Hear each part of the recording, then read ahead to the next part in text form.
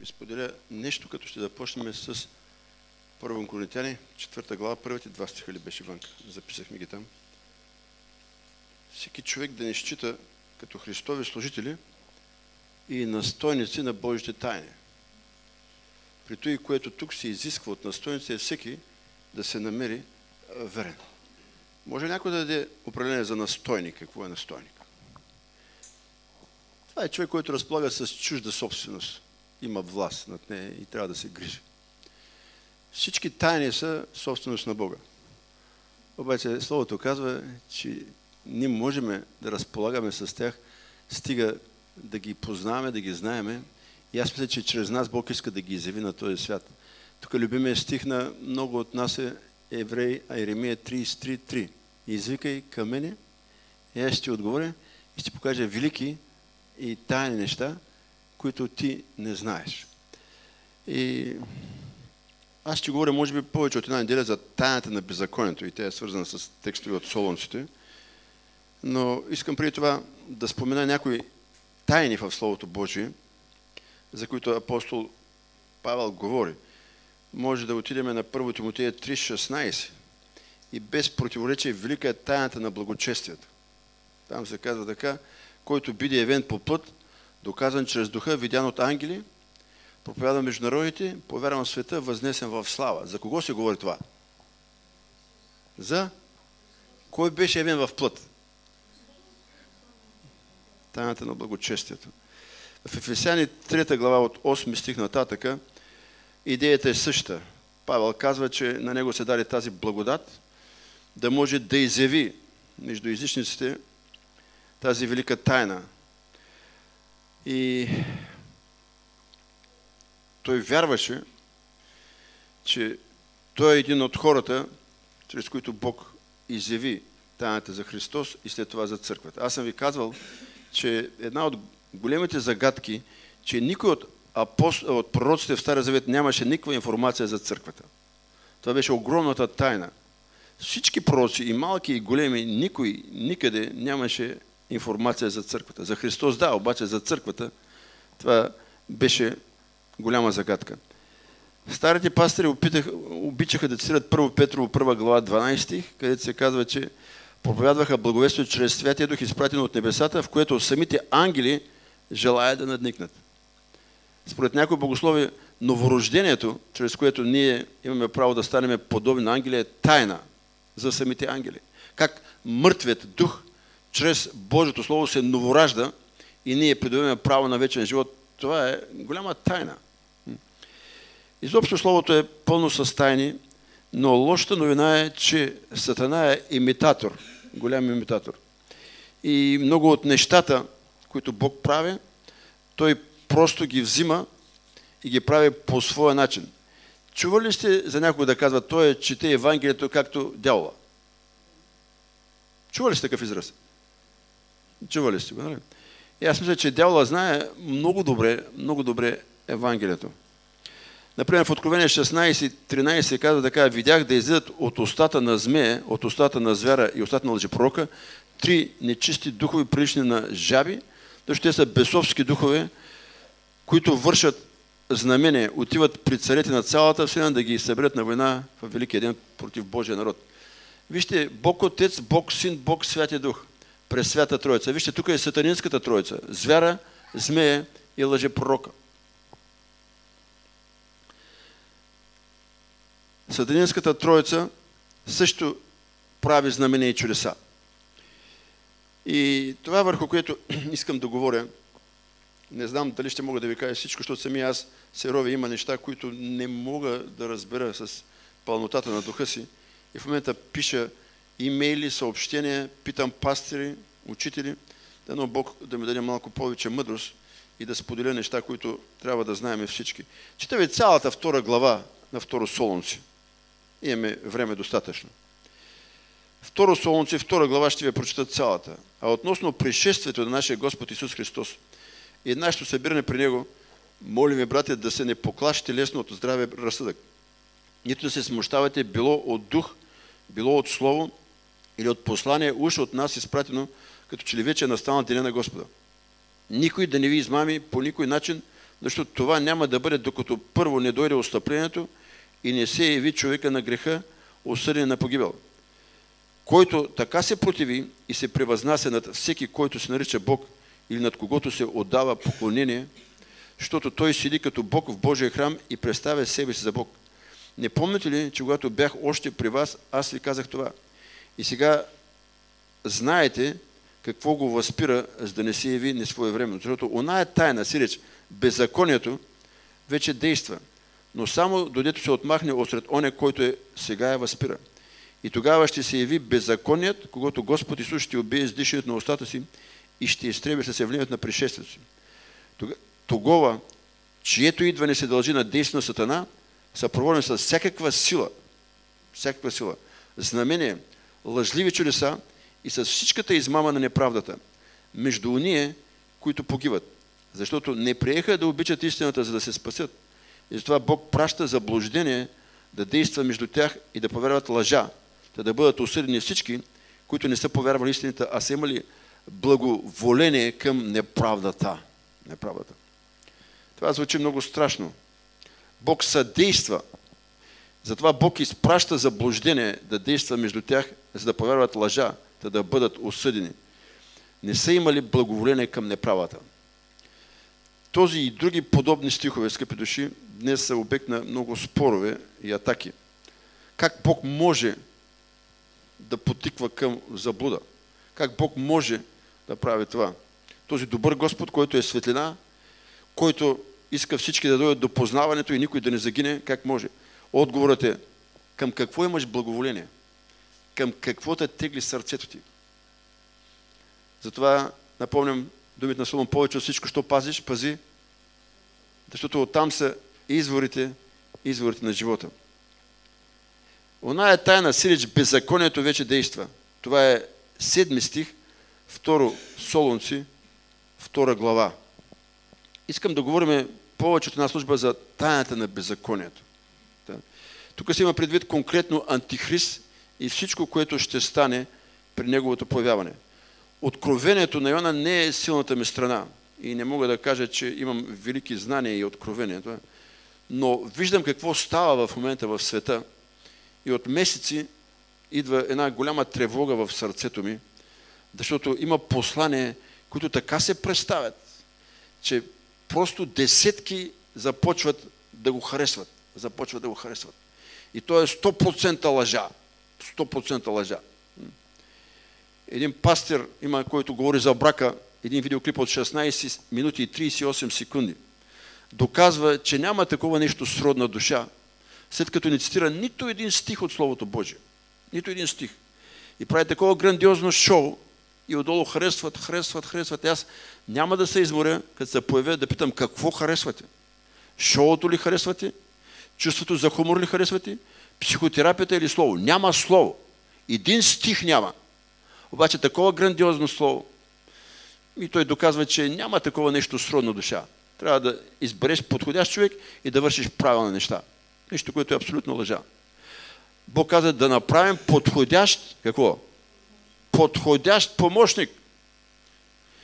Аз съм отвратен от тази страхотна сатанинска измама, която като лавина залива църкви, пастири, християни и интернет се използва за това. Гонкур ли беше второто ми? Как беше? Един мъж. Страхотно шоу. Аз го гледам, може да паднеш от смях. Обаче няма нито един стих от Словото Божие. И всички харесват. Бог да ни помогне. 1 Йоанна 2,18. Детица, последно време, защото както сте чули, че иде антихрист и понеже сега има много антихристи и от това знаеме, че е последно време. Вижте, още при Христос се говори за антихристи. Антихрист ще бъде личност, която ще дойде, ще завладее света и нещата ще се случат в последните години. Но духът му, скъпи души, много често е обладавал хора, които са били твърдо против Христос или са въвеждали лъжливи учения и се откланяли стотици хиляди от правата истина. И когато се има предвид множество антихристи, аз мисля, че по-скоро се има предвид духа на антихрист. Вижте, Павел казва в Филипяни 2.5: имайте същия дух, който беше в Христос. Днес Антихрист иска да всели от своя дух не само в света, но и в църквата. И днес ние се огъваме под нещата, които влизат в света, и не можем да разберем колко ужасно нещо е, че чрез духа на света влиза духа на Антихрист и тази тайна на беззаконието действа и ние не можем да я разгадаем и да я отделиме от тайната на благочестието.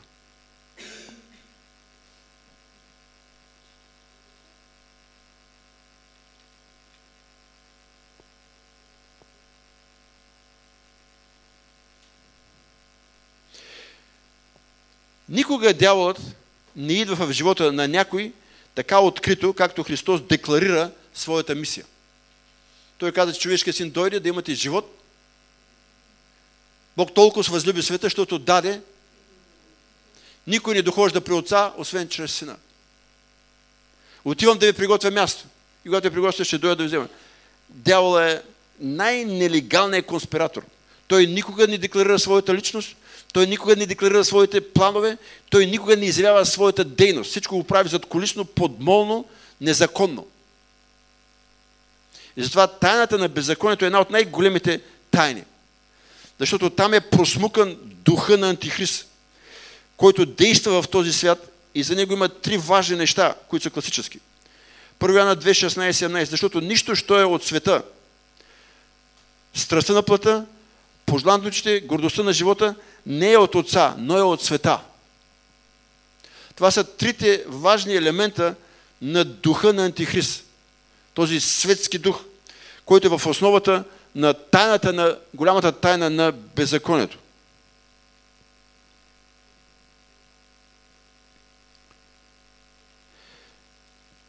Много често съм задал въпроса, как дългогодишни християни, които са ходили ревностно на църква, служили са, в един момент става нещо и започват бавно, но сигурно да вървят назад, да вървят назад, да вървят назад. И след години ги виждаш, че са там, откъдето преди години Господ ги е извел. Представете си в живота следната картина. Сляп, куц, болен човек, беден, някъде в канавката фърлен там на умиране. И някой го взима оттам и го завежда на най-добрия ортопед и му правят краката, присаждат му кости, ябълки и така нататък.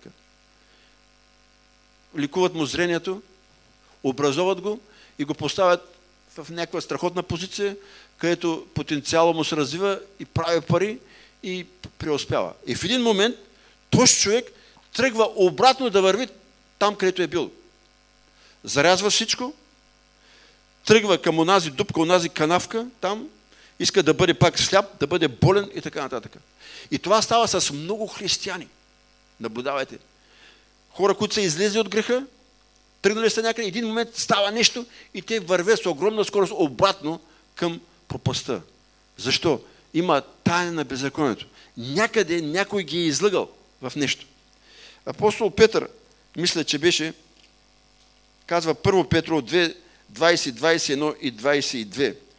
Понеже след като са избягали от светската мръсотия, те пак се сплели, може да го прожектирате, с тях и остават победени, то последното им състояние става по-лошо от първото, затова за тях би било по-добре да не бяха познавали пътя на правдата, отколкото след като са познали да се отвърнат от предадената им свята заповед.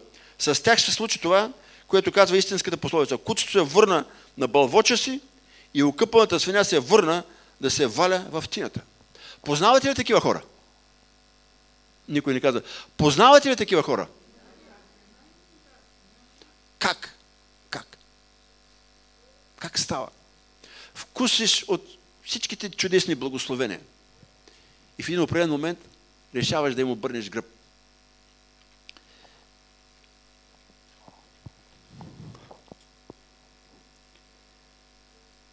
Нека да отидем на 2 Коринтяни, 11 глава, първите няколко стиха. Дано бихте потърпели малко моето безумие, да, потърпете ме. Защото ревнувам за вас божествена ревност, понеже ви сгодих с един мъж да ви представя като чиста девица на Христа. Но боя се да не би, както змията измами Ева с лукавството си, да се разврати умът ви и отпаднете от простотата и чистотата, която дължите на Христа. Защото ако дойде някой и ви проповядва друг Исус, когато ние не сме проповядвали, или ако получите друг дух, когато не сте получили, или друго благовестие, което не сте приели, вие лесно го търпите. Апостол Павел и на галатяните, на коринтяните, на много от църквите беше ядосан и не само това, той трепереше от страх да не би в негово отсъствие отново да се върнат там, откъдето той ги изведе. Особено Коринската църква, която беше пълна с дарбите и кой къде с кого спеше, знаете, че един спеше с мащихата си. И това беше такава каша. И апостол Павел казва, този, който каза, че Бог не е дал дух на страх, но на сила, любов и себеловение, той казва, аз се страхувам за вас. Защото първо познавам Сатана, второ познавам и вас. И знам как Сатана измами Ева. И тя отпадна от простотата и от чистотата. Да не би това да се случи с вас. И той казва, ако дойде някой и ви проповядва Исус, само че малко по-различен, вие го приемете. Ако някой ви предложи дух, малко по-различен от Святия Дух, също го приемате. И благовестие е малко по-различно. Защо? Велика е тайната на беззаконието. Онзи лъжец, скъпи души, няма да се промени. Той става все по-префинен, все по-хитър и по-лукав. И затова моят апел е, четете Словото, стойте пред Господа чисто и внимавайте къде и какво влиза в главата ви от интернет.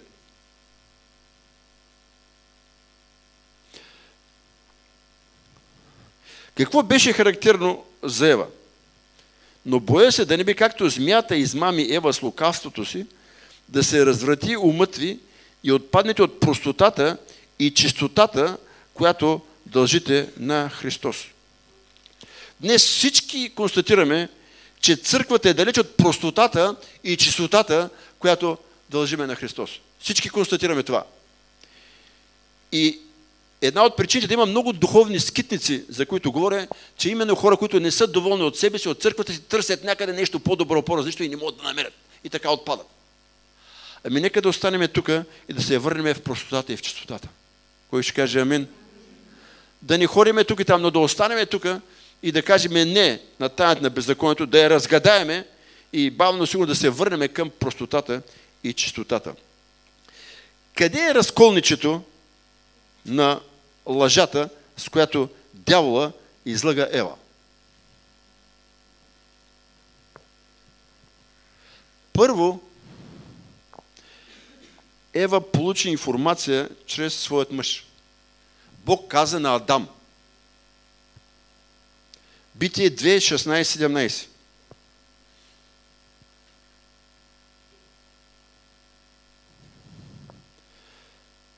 На човека, казвайки, от всяко дърво в градината свободно да ядеш, но от дървото за познаване, доброто и злото да не ядеш от него, защото в деня, в когото ядеш, от него непременно ще умреш. Можем да кажем амин на Словото Божие? Когато дявола отиде при Ева, мъжа го нямаше. Аз мисля, че една от тайните на беззаконието е днес да няма мъже в църквите. Слава на Бога, че тук чат-пат се намираме още. И аз се броя за мъж тук още малко. Макар, че прихвалих 60. Но вижте колко сме. И когато разсъждавах върху това, вижте, днеска има мъже, които работят далеч от жените си, за да печелят пари в чужбина. Това е далеч от Божията воля. Но нуждата така не е огънала, така не е притиснала. Другия въпрос е, че повечето в семействата жените са вярващи, мъжете са невярващи. По-слабия със съд. И ние трябва да се молиме за повече мъже в тялото Христово. Има толкова свясни, стойностни мъже, които са далеч. Адам не беше там. И Ева, която не беше получила лично послание от Бога, но чрез своя мъж, и той го нямаше в момента, малко замраси Словото, като прибави нещо, което Бог не беше казал. Битие, 3 глава, 2 и 3 стих. Жената рече на змията: от плода на градинските дървета можем да едем, но от плода на дървото, което е след градината, Бог каза да не едете от него, нито да се допрете до него. Той го нямаше. Чистотата на Божието Слово е толкова важно нещо. Чистотата на Божието Слово. Нищо да не отнемаме и нищо да не прибавяме. Кой ще каже амин? Защото прибавиш ли, замръслиш ли малко, отваряш врата за онзи, който след Бог най-добре знае Словото, и това е Сатана. След Бог, този, който знае най-добре Словото, това е Сатана. Не си ти, не съм аз. Ние Били Грем. Дявола знае много добре Словото, много по-добре от теб и от мен. Затова Бог да ни помогне да живееме с лично и да търсиме личното откровение от Господа. Амин. Аз ви казвам много неща. Те са лични Бог. Но ако вие нямате лично откровение като Петър за Христос в това последно време и какво Той иска от вас, живи сте умрели. За кого да се жениш, аз няма да ти кажа. Бог трябва да ти каже. В коя църква да ходиш, аз няма да ти кажа. Той трябва да ти каже. Какво трябва да правиш, Той трябва да ти каже. Това са много лични неща. Много лични неща.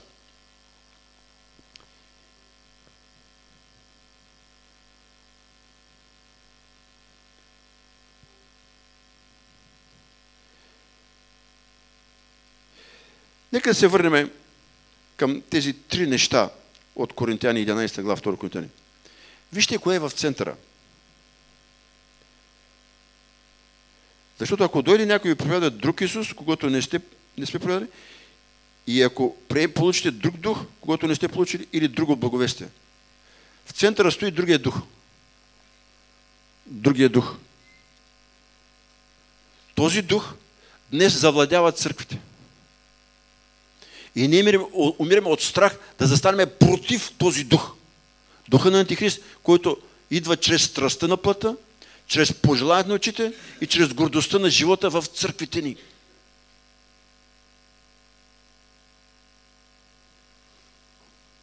Ние се страхуваме. Аз си позволих в една църква голяма да проповядвам лично откровение.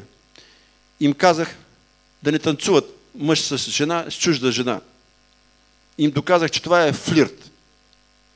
След това пастора каза: какво сега да не танцували?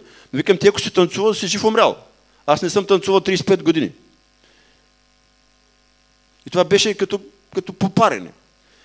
Днес християните смятат, че е нормално чужда жена да танцува с чуж мъж на някакъв юбилей, годишнина или някакво християнско парти.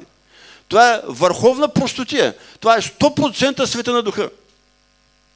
И ако от вас още ходите, фащайте си шапката и се махайте оттам.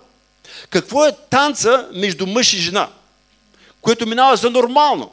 Християнски сватби има, аз съм ви казвал, най-добре танцуваща двойка, жертери се развяват и ужасни неща. И никой няма кой да каже, че това е духа на Антихрист. Какво става в един танц? Това, което става в света. Между мъж и жена, ако те не са семейни, а дори да са ергени мома, особено ако са семейни, но единият танцува с другия партньор, това е флирт. Танца е флирт, набийте си го в главите. Това е флирт. Мъжа държи в прегъдките си жената. Жената държи в прегъдките си мъжа. Те се докосват, интимни части се докосват. И се чудиш защо имаш пеперуди в корема или други неща. Това са неща от света, които влизат в църквата и ние сме каталясали и сме ги приели. Аз казвам не на това. Ама не на това! И слава на Бога, че нашата сватба на Петю, без да му казвам, нямаше такива неща. Благодарен съм на Господа. Той имаше един танц с съпругата си и кръстника с негова съпруга. Никакви други неща нямаше. И това беше като балсам на душата ми. И аз казвам: мале, ако нашата сватба е такава оргия, къде ще се дяна аз? Скъпи души, ще има сватби. Ще има... Не искам това нещо, това не е от Господа. Това е света на духа, духа на света. Бог да ни опази да се върнем към простотата и чистотата. Чистотата и простотата.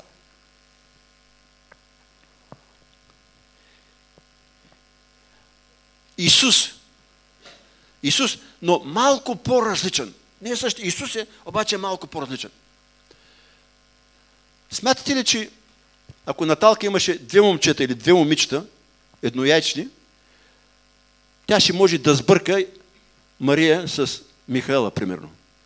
Не знам, аз съм говорил с хора, но мисля, че майката, единствено майката, не може да сбърка близнаците. Така съм чувал. Бащата ги бърка. Обаче казва, че майката не може да ги сбърка. Тя ги е раждала. Ако ти си роден чрез Христос, ако дойде някой, колкото и да прилича на него, ама да е малко по-различен, ще го усетиш веднага. И Словото казва, друг Исус. Исус, ма малко по-различен. Вижте, колкото и да си приличат едноящите близнаци, те имат различни отпечатъци на пръстите. Няма в света двама души, които имат еднакви отпечатъци. Няма. Аз ще ви разкажа истински случай. Мисля, че съм ви го казвал. В друг клас имаше двама близнаци, които много си приличаха. Братя Асланови, Милко и Ангел. И не можеха да ги разпознават. Бяха едноячни и аз трудно ги разпознавах. След години ги разпознавах. И те правиха така. Понеделник един учи, вторник учи другия. През ден учиха. И когато кажат един, който знае, той става. Те не могат да ги разберат. Обаче, понеже бяха големи кълпазани, има и случаи, когато и двамата не бяха учили. И като кажаха, да, те се разказваха ме, аз не съм бил, битат за кого да излезе. Нали? И понеже и двамата са заеквали, излизал който повече заеква. И понеже първата част на учебния част се предава урока и втората се изпитват. И 5-10 минути остават, той като излезе и като почне се прави, че заеква. Един заекваш на и разказваха в междучастието как урока за скачените съдови 10 минути е бил на скачения съд. Водата се и звънец се ударял. Той са истински неща. Не могат да ги разберат кой е ангел, кой е Милко. Скъпи души, нещо такова ни пробутва и дявола. Исус много прилича. Нали? Дошъл от небето, умрял на кръста. Обаче, къде е неговият характер? Къде е неговата чистота? Къде е неговият морал?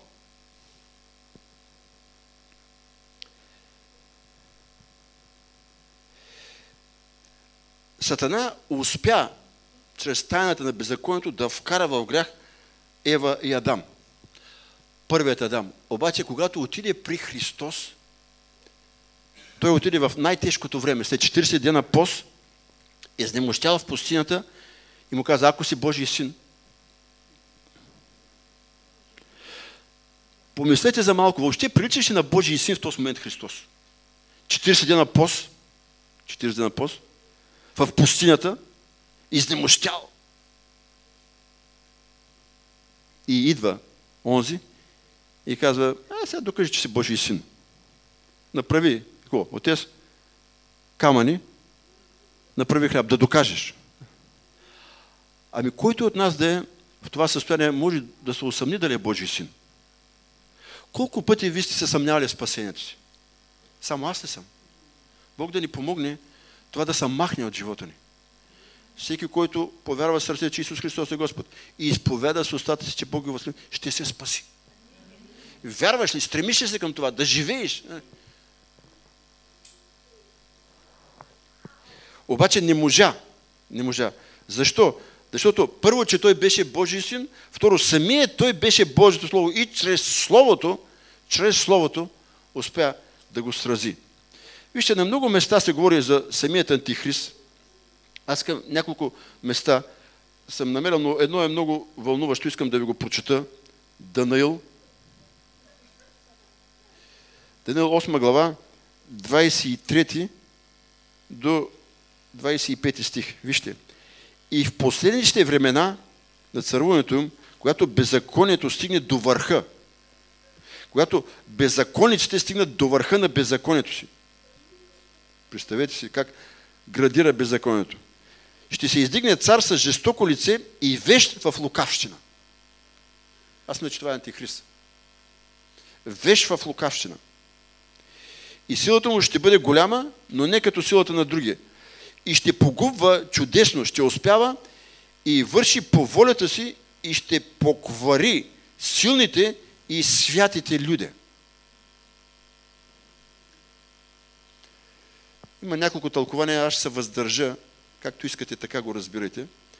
Но ако отидем веднага в Матея 24 глава, 11 стих, множина лъжепророци ще се появят и ще заблудят мнозина. Лъжепророци ще заблудят мнозина. 24. Защото ще се появят лъжепомазаници и лъжепророци, които ще покажат големи знамения чудеса, така, защото, ако е възможно, да заблудят и избраните. Тоест, беззаконието, духът на Антихрист, скъпи души, върши неща, много близки имитира до тези на Христос. Само че по съдържание са коренно различни. Вижте, грубата форма на Антихрист беше атеизма. Йоанна казва, кой е Антихрист, който отрича, че Исус е Господ? 1 Йоанна 2:22. Кой е лъжец, освен оня, който отрича, че Исус е Христос? Той е Антихрист, който се отрича от Отца и Сина. Днес това нещо в много страни не съществува. Днес дявола е сменил тактиката. Той идва и проповядва Исус, обаче друг Исус. Благовестие, обаче малко по-различно благовестие. Духа също малко е изменен. И резултатите са трагични. Вижте, за домашно ще ви дам нещо, което аз не можах да разреша. Ако някой разреши, ще има специална награда. Прочете в домовите си Матея 7 глава, 22 и 23 стих. Това е върха на тайната, която аз не мога да разгадая. Питах, писах, не знам, чета ви. 22 стих. В оня ден мнозина ще ми рекат, Господи, Господи, не в Твоето име проповядвахме, пророкувахме, и не в Твоето име бесове изгонихме, и не в Твоето име направихме много велики дела. Но тогава ще им заявя, аз никога не съм ви познавал, идете се от мене, вие, които вършите беззаконие. Това е една от най-големите тайни. От дълго време разсъждавам върху този стих и нямам задоволителен отговор. Мога да си представя лъжепророци, които нямат нищо общо с Господа. Мога да си представя хора, които вършат велики дела, които нямат нищо общо с Господа. В Америка има църкви от геове, които растат, които нямат нищо общо с Господа. Но да изгонваш бесове и да нямаш нищо общо с Господа, това за мен е още тайна. Защото един от белезите на царството беше, ако аз изгонвам чрез Божия дух, то царството е приближило при вас.